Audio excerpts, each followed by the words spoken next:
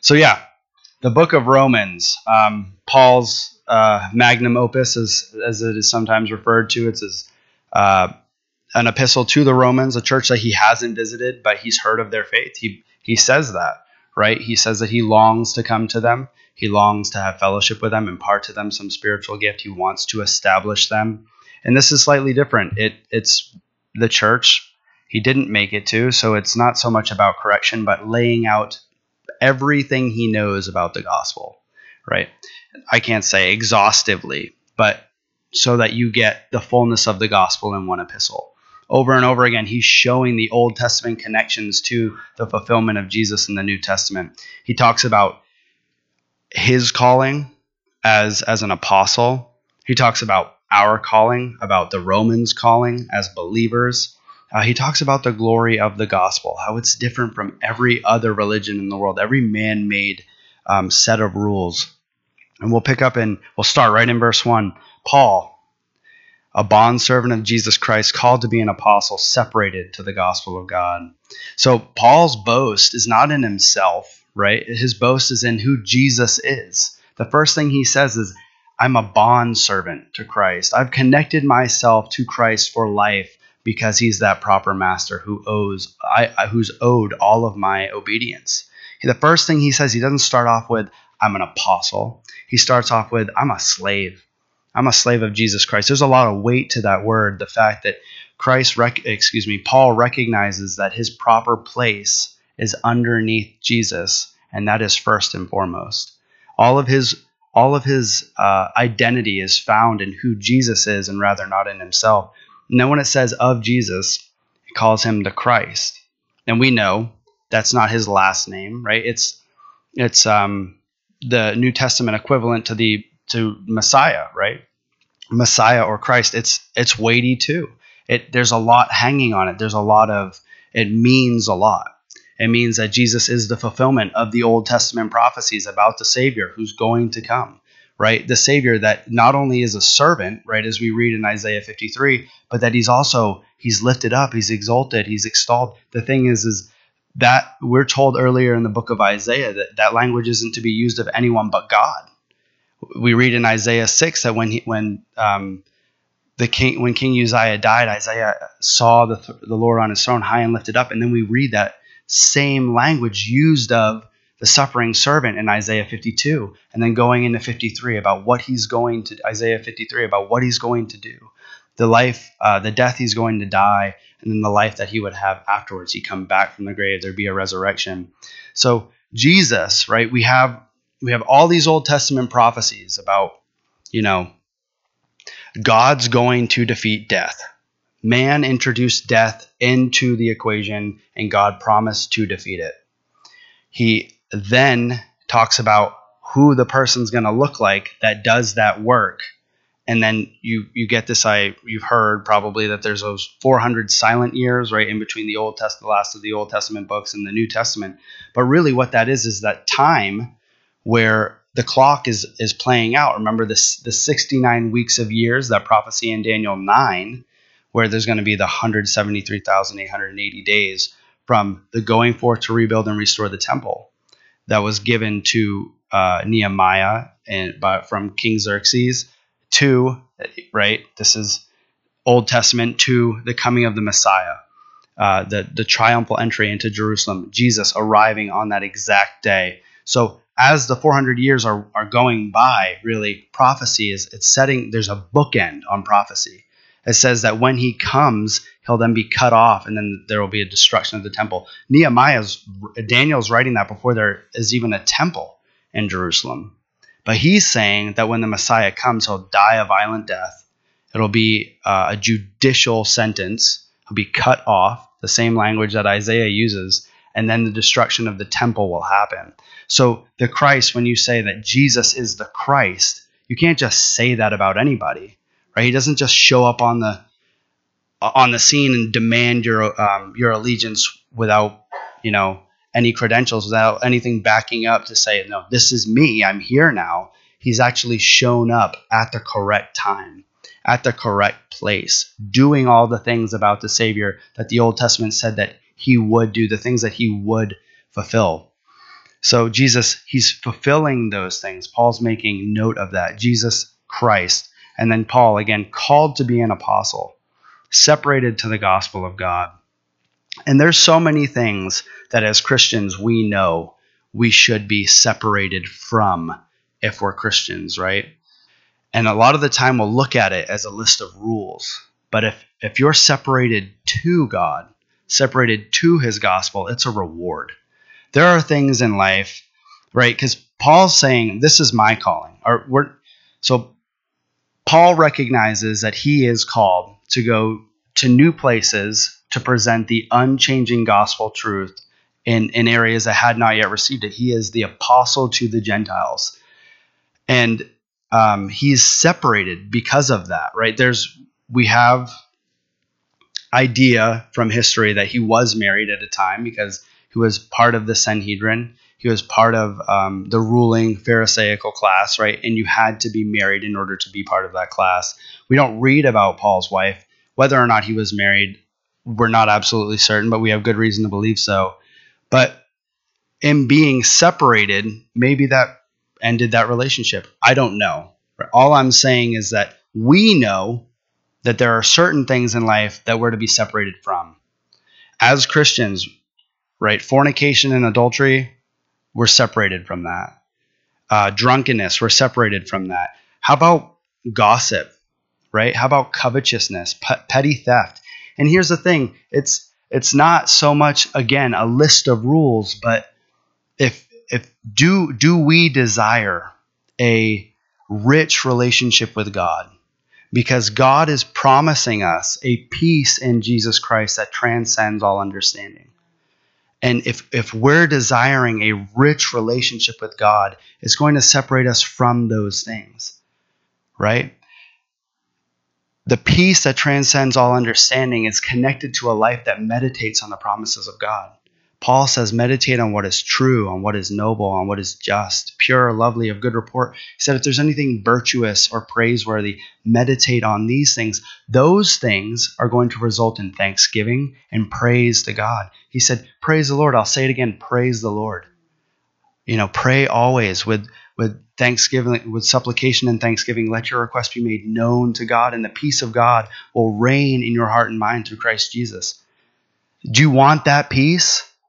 Well, then cut yourself off from the sin that easily ensnares you. Recognize what those things are, because God is offering you something greater than that. Yahweh came in the flesh, delivered you from the bondage of sin when you trust in him. And he's offering you a greater relationship with him that's going to far surpass any fleshly endeavor that you've ever undertaken. That is what Paul is recognizing. I am separated to the gospel of God for this reason. He is worthy, right? He's worthy in your life. He's worthy in my life. He is worthy. And again, listen, this is a promise God made. He promised to give you a peace that surpasses all understanding. And we want that. We want peace. How many of us have gone on a diet? And as we start a diet, like, you just wish the craving for sugar would just go away, right? Like, that only happens through obedience. I don't know how many of us have ever beaten the craving for sugar. And when we have, we've probably gone back to it. I know I have. But anyway, it requires obedience. You got to cultivate that type of thing, right? It's the same thing with a relationship with God. The thing is he promised this type of fulfillment in your life if you would make him your highest call, your greatest pursuit. Okay, and then in verse 2 it says, which he promised. This is the gospel which he, God, promised before through the prophets in his holy scriptures. The promise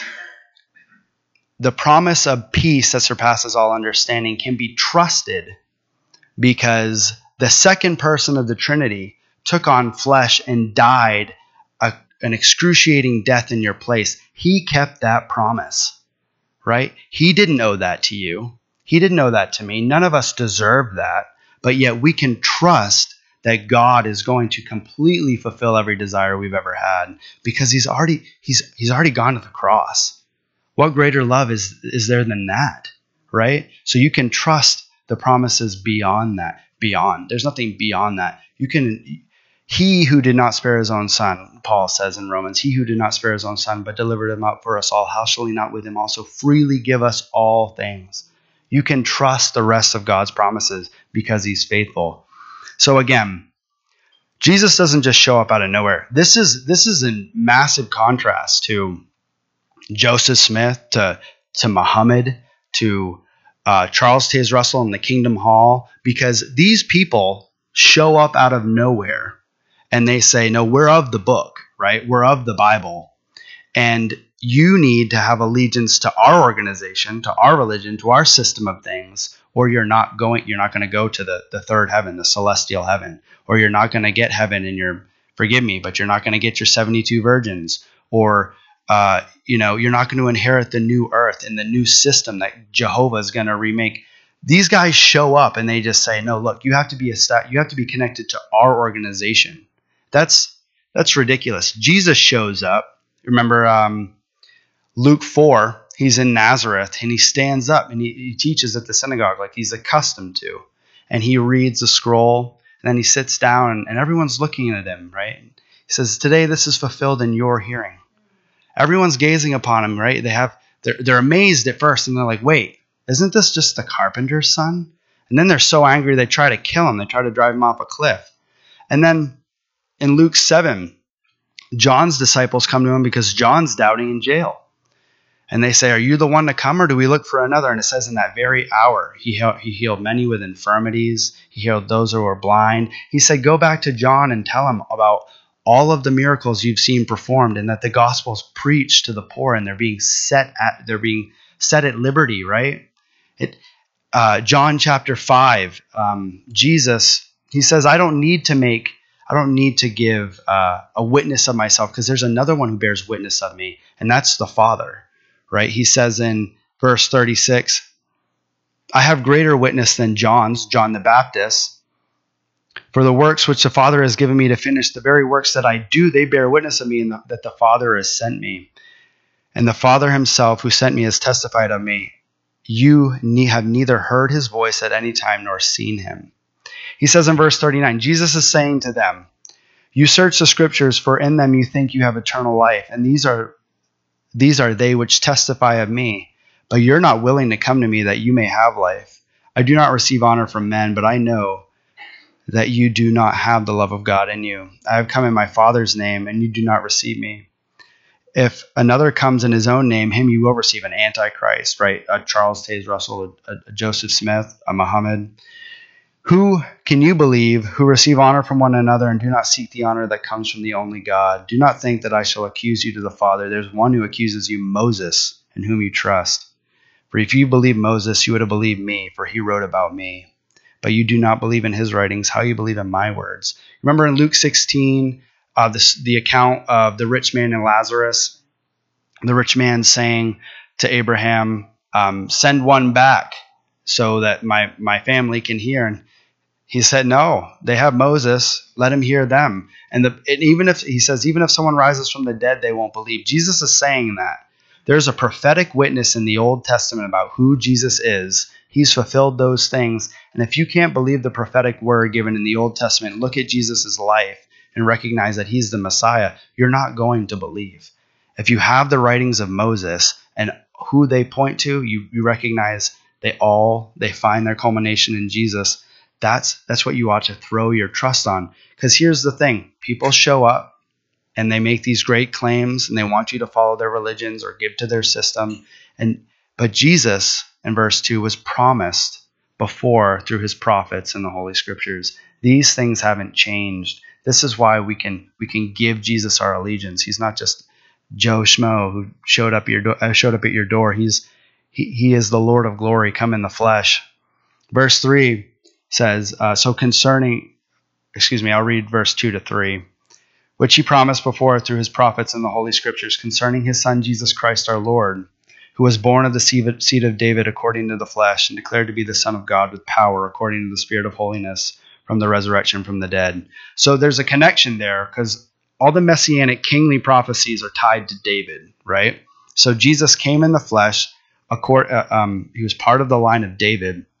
and he fulfilled those messianic kingly prophecies. But also, we know he's of the Spirit of God because it was declared to us. It was made known, right? He wasn't made the Son of God at his resurrection. He was declared the Son of God with power according to the Spirit of holiness by the resurrection from the dead. So you guys understand, all through his ministry, people are rejecting him because what Jesus is calling them to is humility and obedience. He's saying that they're to be in subjection to even the ones that are ruling over them. The Jews want a Messiah that's going to set up religious, economic supremacy, right? He wants them to overthrow Rome and wants them to be the top of the world.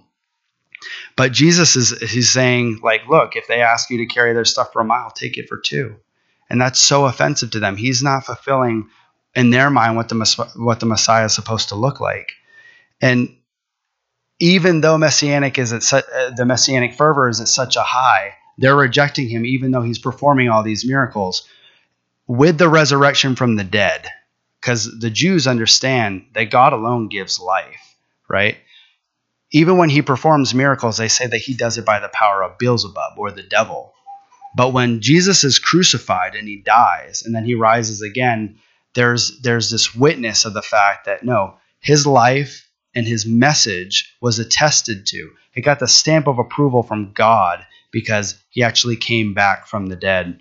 And one of the things, like, we can subject ourselves to a life of humility and obedience when we make God an end in himself, because so many people, like the Jews, post, of Jesus's time, so many of them, they were looking to the Messiah to be something that would gain them material possessions or earthly status. They were using God as a means to an end, but a relationship with God should be an end in itself. And in that, we can find ourselves in the lowest of places and the humblest of places and the worst of circumstances and still singing God's praise.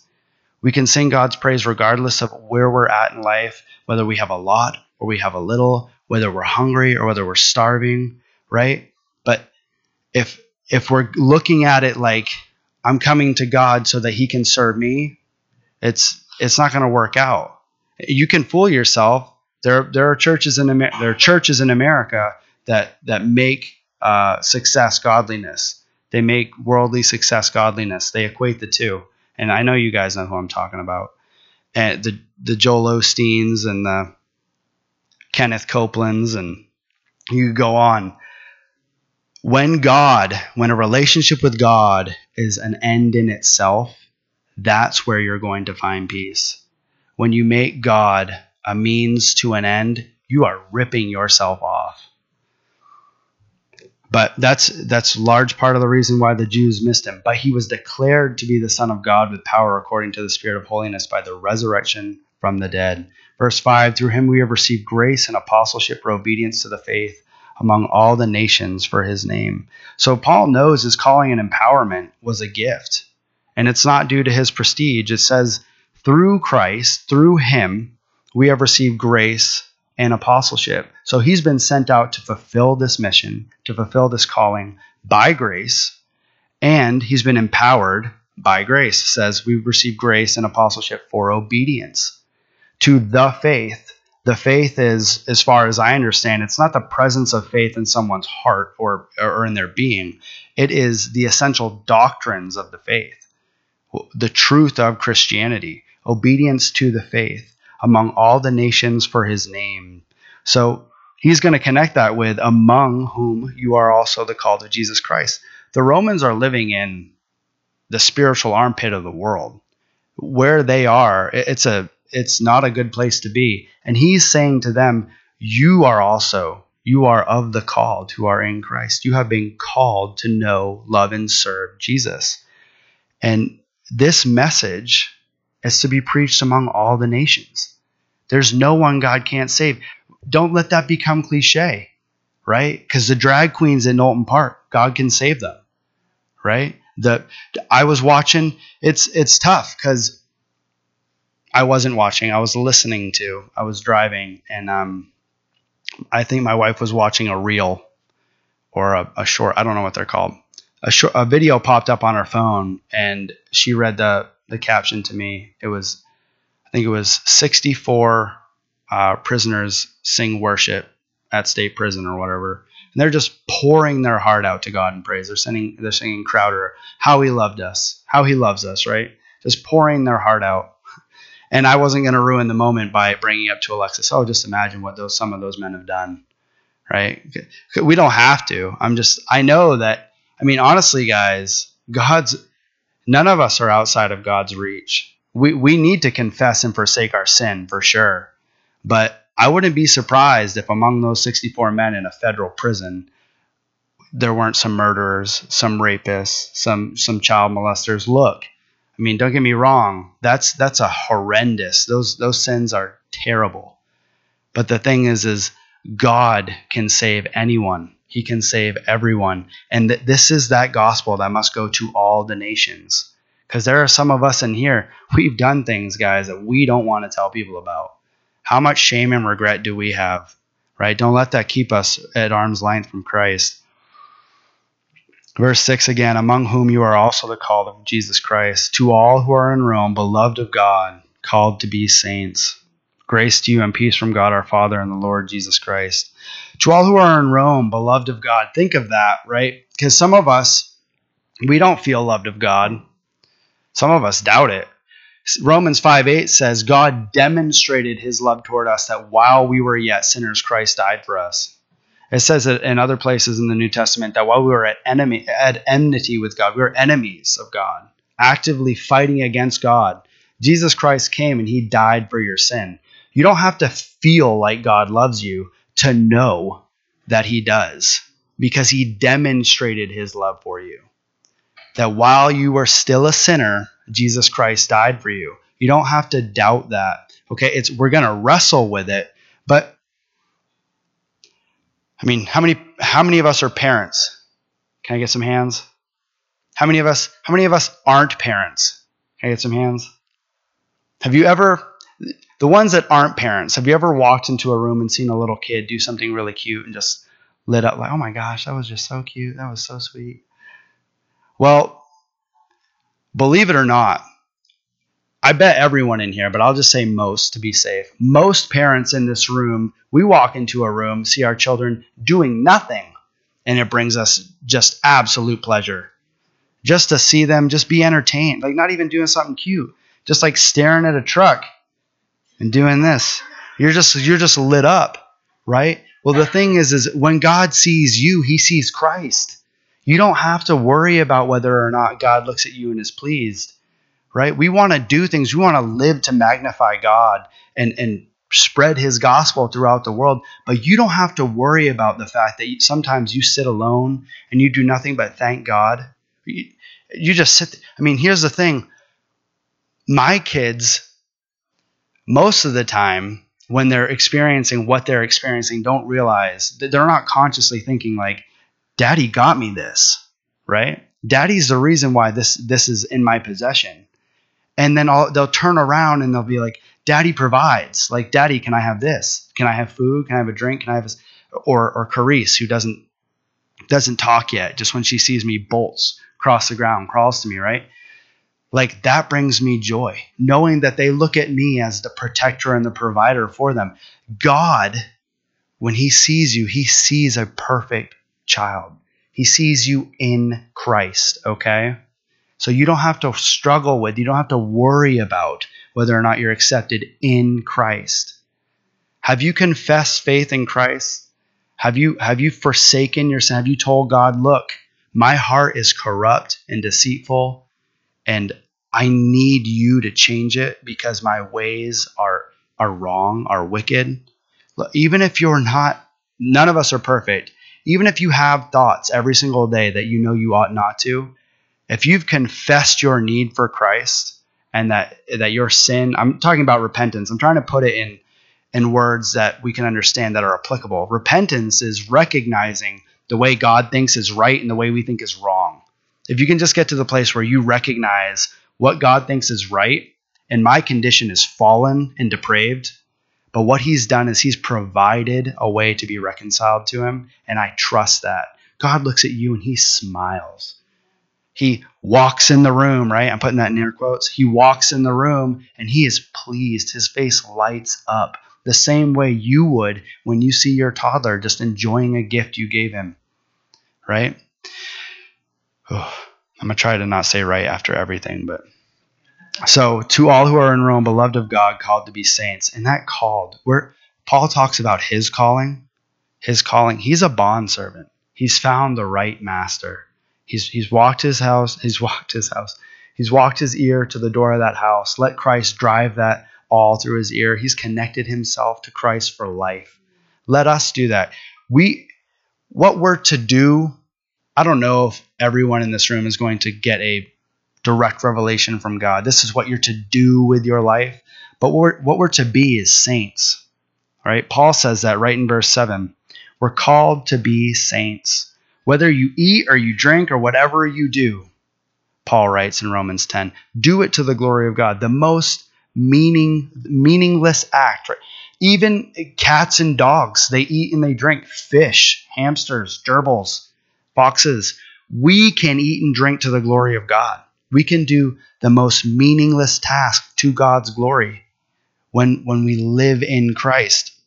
Matthew 6, you guys know this verse. Seek first the kingdom of God and his righteousness, and all these things will be provided for you. What you eat, where you live, what you wear, right? God's going to take care of these things. If you live your whole life as a person of integrity, reading your word, I'm not trying to make a list of things. I'm just saying, if you just live your life reading your word, praying and trusting God, and living with integrity, and then you die, God's still pleased with you. There's no distinction between sacred and secular. We're not all preachers, right? We're not all missionaries to the Congo. We're not all evangelists. But that doesn't mean you can't live your life as a plumber with integrity, as someone who details cars with integrity, as someone who works in a nursery and changes babies' diapers with integrity. You can do that to the glory of God. We're called to be saints.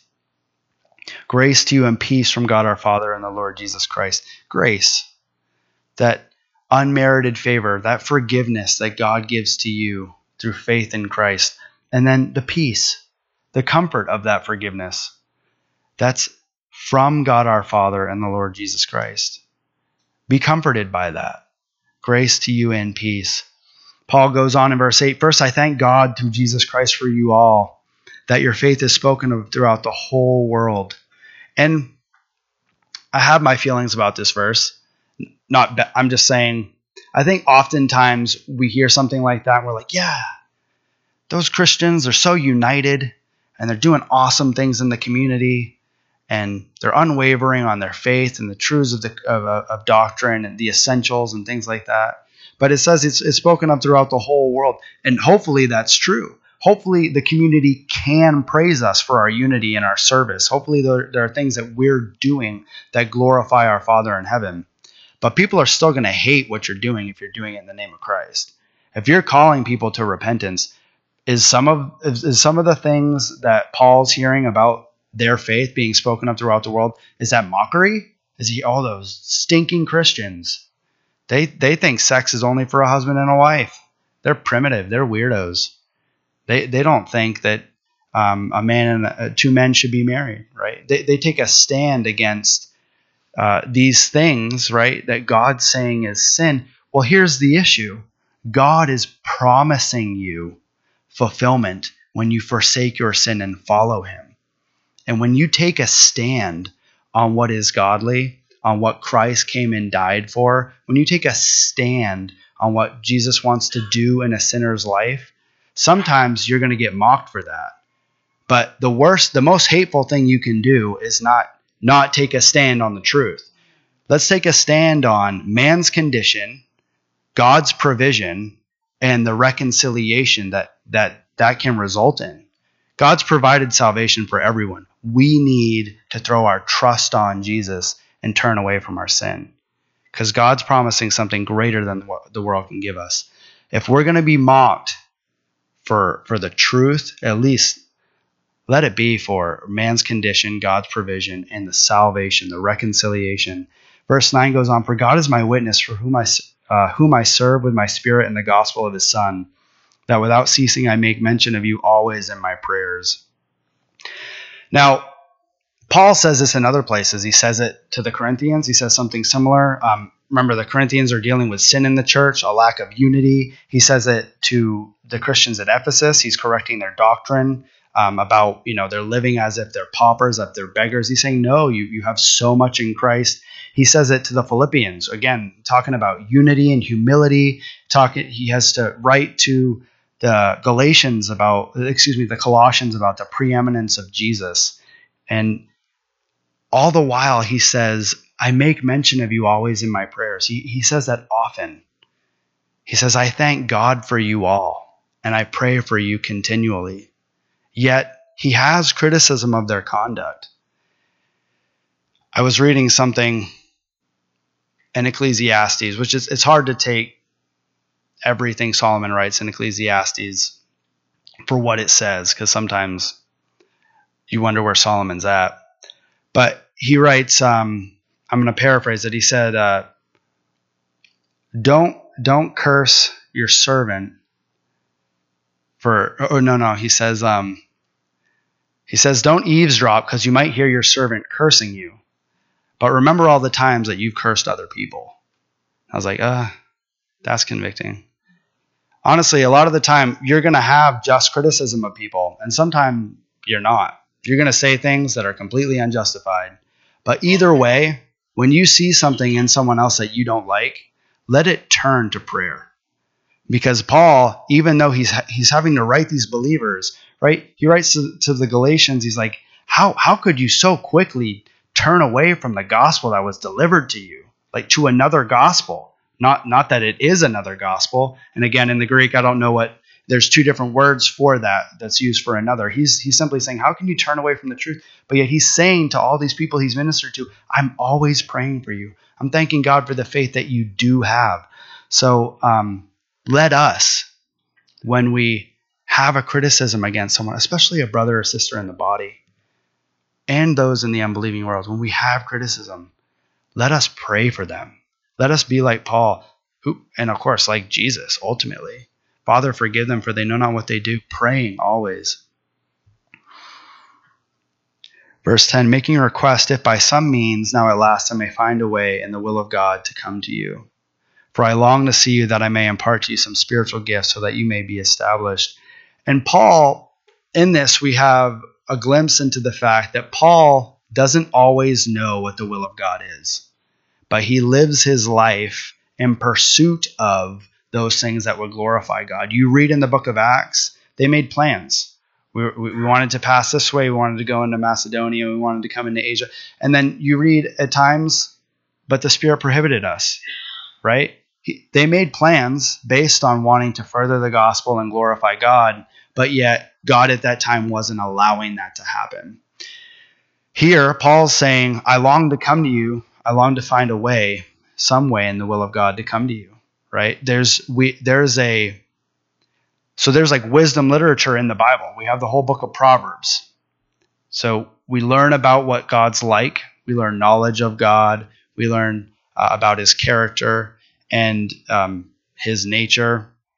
And then we're also given books of wisdom literature like Proverbs that help us apply the knowledge we have in practical ways. Like in certain circumstances, this is the way you're supposed to behave. Because not all the time is God just going to... I hate to burst anyone's bubble, but God doesn't need to tell you what you're going to wear every single day, or what sneakers you're going to put on, or what cereal you're going to eat, right? You can make decisions. We're called to be good stewards of our body. You got to dress modestly. You shouldn't be eating candy nonstop. But you have liberty in Christ, and you've also been given the Holy Spirit who's going to guide you to make wise decisions. Pursue those things that's going to glorify God and exalt Christ. And sometimes God's going to put a halt to it. There might be things that you want to do, and God's going to He's not going to allow that to happen, but in not that it's ungodly, but that it's not his timing. Verse 11, for I long to see you that I may impart to you some spiritual gifts so you may be established. Paul writes at the end of this book in Romans 6:25 about this. He uses the same word for establishment. I said 6:25, 16:25.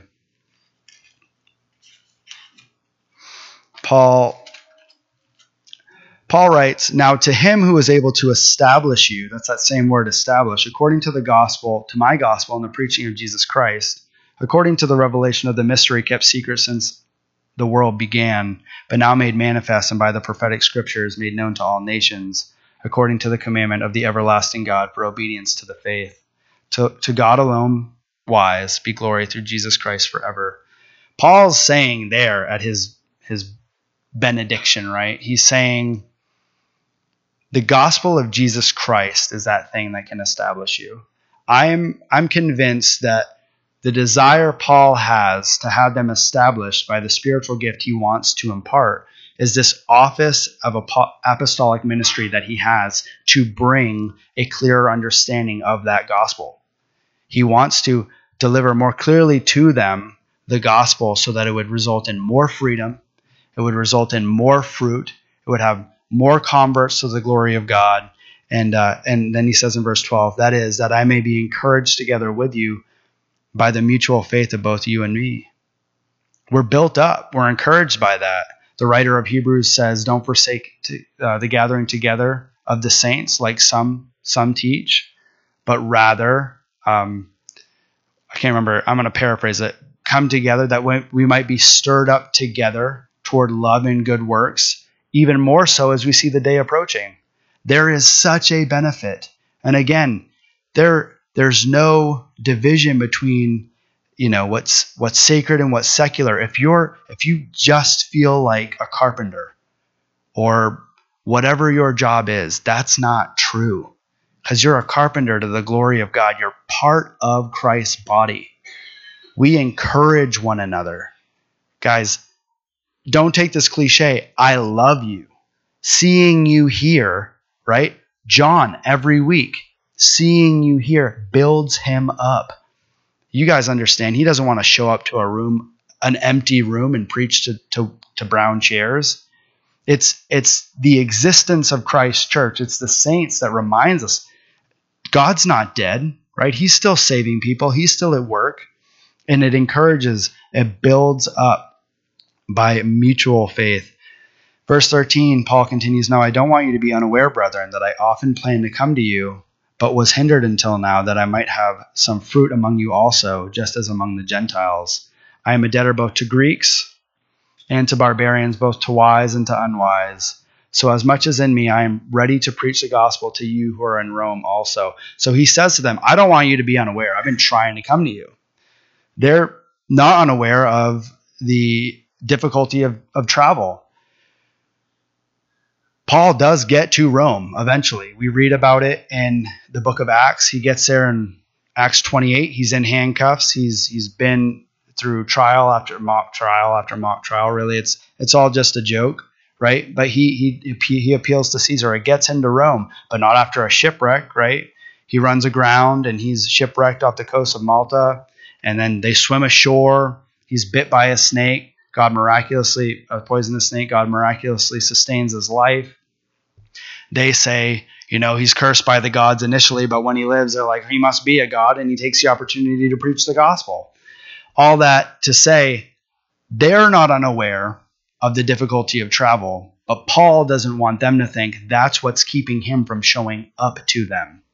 Paul has the desire to be there. And he says in verse 15, so as much as is in me, I'm ready to preach the gospel to you who are in Rome also. I want to come. I'm trying to come. And when you read through all of those things that Paul was willing to go through, and Paul ended up going through, and then being bold when in Rome, he writes that many members of Caesar's household are coming to faith, and he's writing epistles from prison. He's sending them out to the churches he's already helped establish. He's bold. He's filled with faith. That makes me wonder, what is my inconvenience? What is your inconvenience? What's stopping you? What's stopping us? Why aren't we in and out of season? Why don't we have a Gospel of John on our hip or in our pocket, wherever it's at? Why aren't we prepared with the words of God in our mouth to share with someone and just say, hey, can I pray with you? Like how often do we think, and I'm preaching to myself, how often do we think, oh man, I want to, but it's going to take me like 3 hours if I'm actually going to preach the whole gospel to him and help him understand it, right? I don't have 3 hours. Such an inconvenience. Guys, Paul was willing to lay down 3 hours. I'm not saying it has to take 3 hours. I'm saying you can say God bless you to someone and you can hand them a tract, or you could just ask, is there a way I can pray for you? Like, think of some corny cliche line, times are tough, huh? Can you believe how much the, prices have increased? There's a free gift of God in Jesus Christ, and it's eternal life. Do you have a Bible at home? I'm just saying, practically, there are ways we can just awkwardly, don't get me wrong, it's awkward. It's always awkward to evangelize, but what's preventing us? What inconvenience are we thinking of that's preventing us from doing these things? And the last two verses I want to cover, verse 16 and 17, for I'm not ashamed of the gospel of Christ, for it is the power of God to salvation for everyone who believes, for the Jew first and also for the Greek. For in it the righteousness of God is revealed from faith to faith, as it is written, the just shall live by faith. So Paul says, I'm not ashamed of the gospel of Christ. There's a lot of things in life, guys, that we're probably ashamed of. I was here, was it last week, when John said, any of us have regrets, right? I heard most people in here laugh, and yeah, me. There are things that we've done that we're ashamed of, that are shameful, truly shameful, right? But that's why we exalt Jesus in the gospel. We don't exalt ourselves. And the thing is if this was of works, if this whole relationship was of works, then those things that we're ashamed of would have disqualified us anyway. None of us could preach the gospel. But the fact of the matter is it's not of works. It's of grace through faith. It's because of the glory of God that is revealed in the face of Jesus Christ, who died on a cross for us. That's why we lift up the gospel. He says, I'm not ashamed of the gospel. I mean, don't make people hate you over your sports team. There are more important things to make them hate you over. If you're going to make them hate you, make it over the truth of the gospel, right? Don't make people hate you over your taste in music, or whether or not, or fruit, whatever it is. I'm just saying, like, don't pick fights over meaningless things. Like, stand up for the gospel, live and die on that hill. So it goes on. It's the power of God to salvation for everyone who believes, for the Jew first and also for the Greek. And this is just a matter of order, right? Jesus came, Matthew 10, he sends out his apostles, his disciples. He says, go into all of the countries of Judah, of Israel, go into all the towns of Israel and preach the gospel. He says, don't go out into the others. And then in Matthew 15, he says, I've come for the lost sheep of the house of Israel, right? He's talking to the Phoenician, Syrian Phoenician woman. When he first came, he was coming to fulfill the promises made to the Jews. And the gospel, the good news, was to be preached first to the Jews.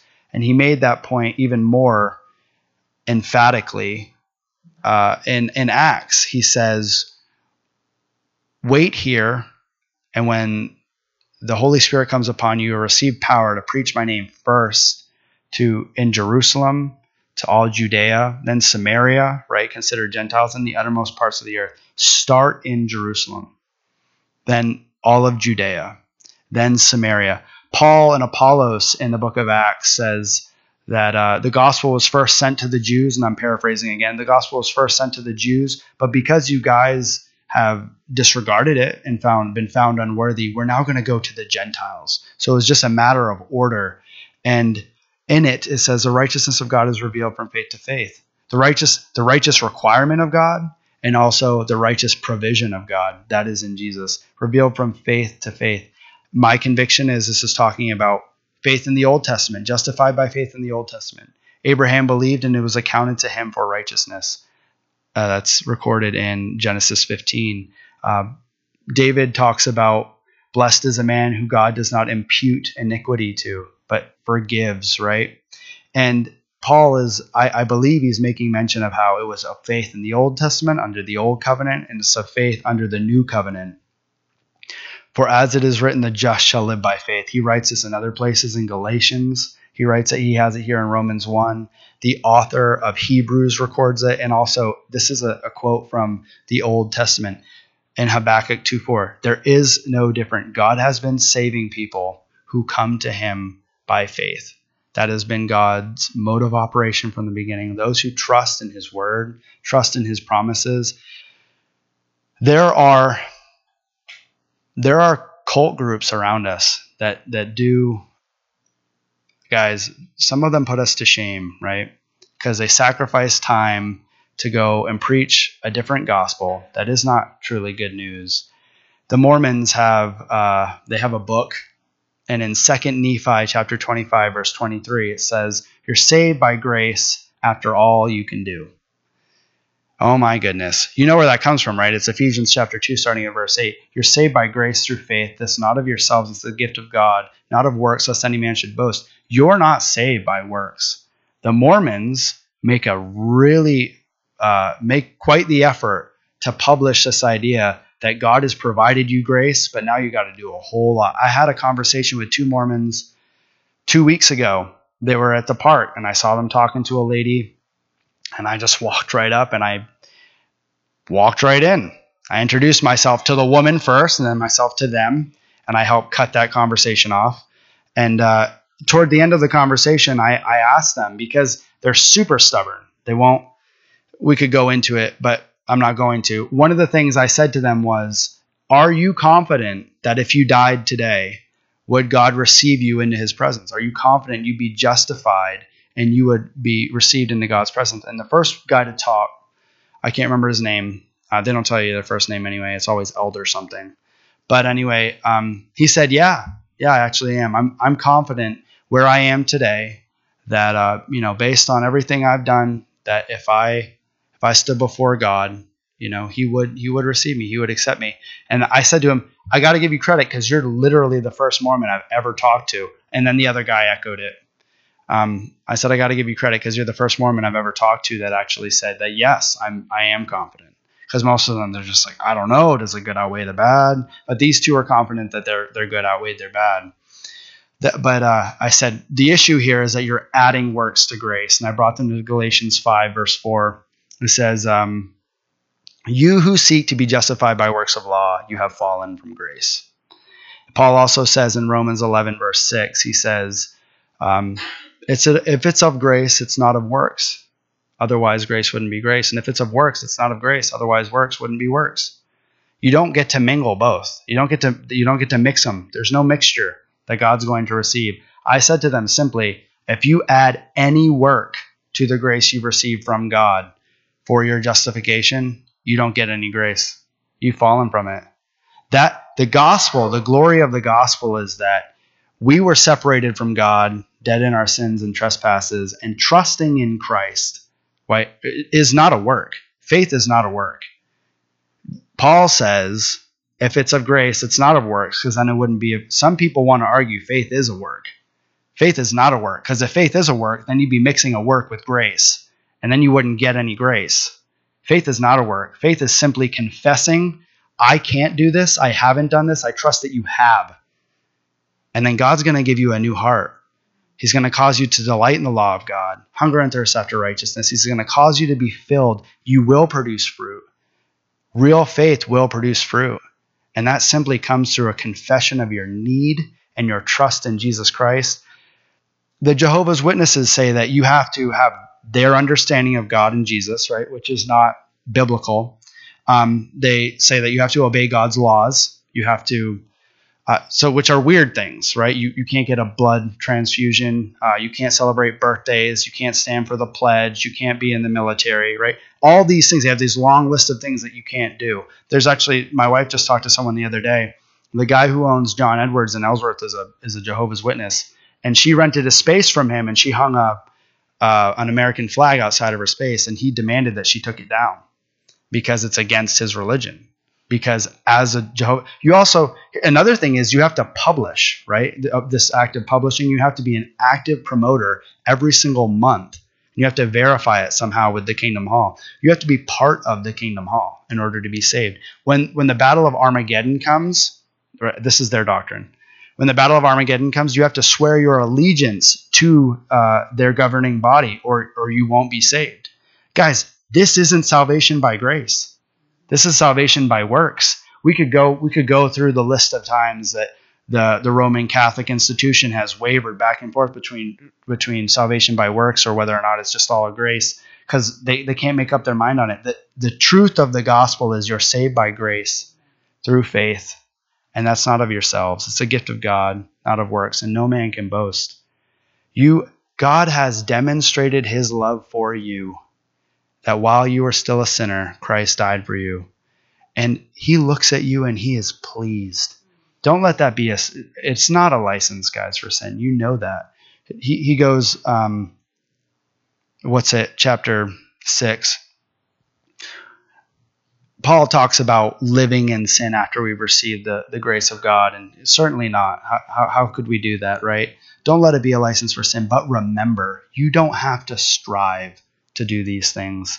Just simply recognize, have peace that the gospel of Jesus Christ has washed away your sin when you confess your need and forsake it, trusting in Jesus. Forsake your sin, trusting in Jesus's provision. God will cause you to grow. We'll be knit together more tightly. We'll be bound together. We'll have great unity. We'll have the word of God coming off our lips. We'll find great fellowship with one another. God will perfect us. He has saved us. He is saving us. He will save us. Let's pray. Father God, thank you for the glory of your gospel. Lord, thank you for Jesus. Thank you, Jesus, for buying our salvation, and Holy Spirit for now indwelling us, all of us who believe, who have confessed and forsaken our sin, Lord, given all the glory to Jesus Christ. Lord, I pray that today we wouldn't function another second without being confident in the grace that we stand, Lord, that we can come boldly to you in our time of need and receive grace and mercy, Lord. We thank you for communion, what that means, Lord, the way you poured your body out for us, your blood, that your body was broken on that cross. We just thank you, Lord. It blows my mind every day that I'm your child. I pray we'd all be humbled by that thought. In Jesus' name, amen.